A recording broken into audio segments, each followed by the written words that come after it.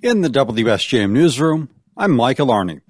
A Benton Harbor man has died after a shooting Sunday in Benton Township. WSJM's Andrew Green has the story. The Benton Township Police Department says officers were called to the Berry and Holmes housing complex on Council Drive about 2:40 a.m. Sunday. They found 30-year-old Toma Turner of Benton Harbor in the parking lot with gunshot wounds. Life-saving efforts were not successful, and he died at the scene. Police learned Turner had been arguing with a suspect prior to the shooting.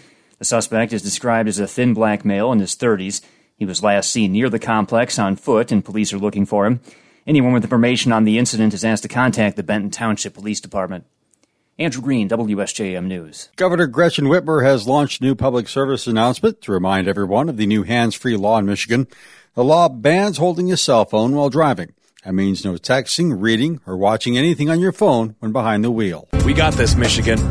Put electronic devices down or you could get hit with major fines, even 24 hours of community service. Go hands-free. Just drive. Whitmer says Ohio enacted a similar law in April. They've seen a 9% drop in distracted driving in just 1 month, preventing more than 500 crashes. Violations of the law will result in a $100 fine for the first offense, $250 for subsequent offenses. The Hartford Public Library is planning a job fair for July. The event will be this Saturday, July 8th, 10 a.m. to 3 p.m. Anyone looking to change careers or just starting out in the workforce is invited to attend. Help will be available with resumes and applications. The event is free, open to anybody. Additionally, the library is looking for employers who want to participate. Anyone interested can call the Hartford Public Library and ask for Stephanie Daniels. Debt forgiveness is still likely coming to Benton Harbor area schools, just not until the fall.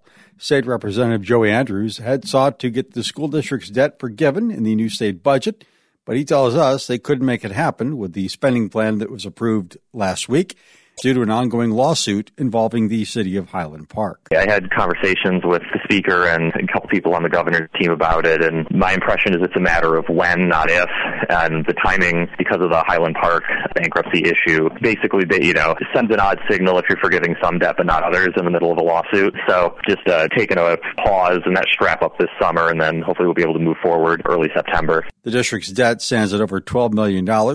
Andrew says it looks like 6 school districts statewide could be in line for debt forgiveness when the fall supplemental budget comes.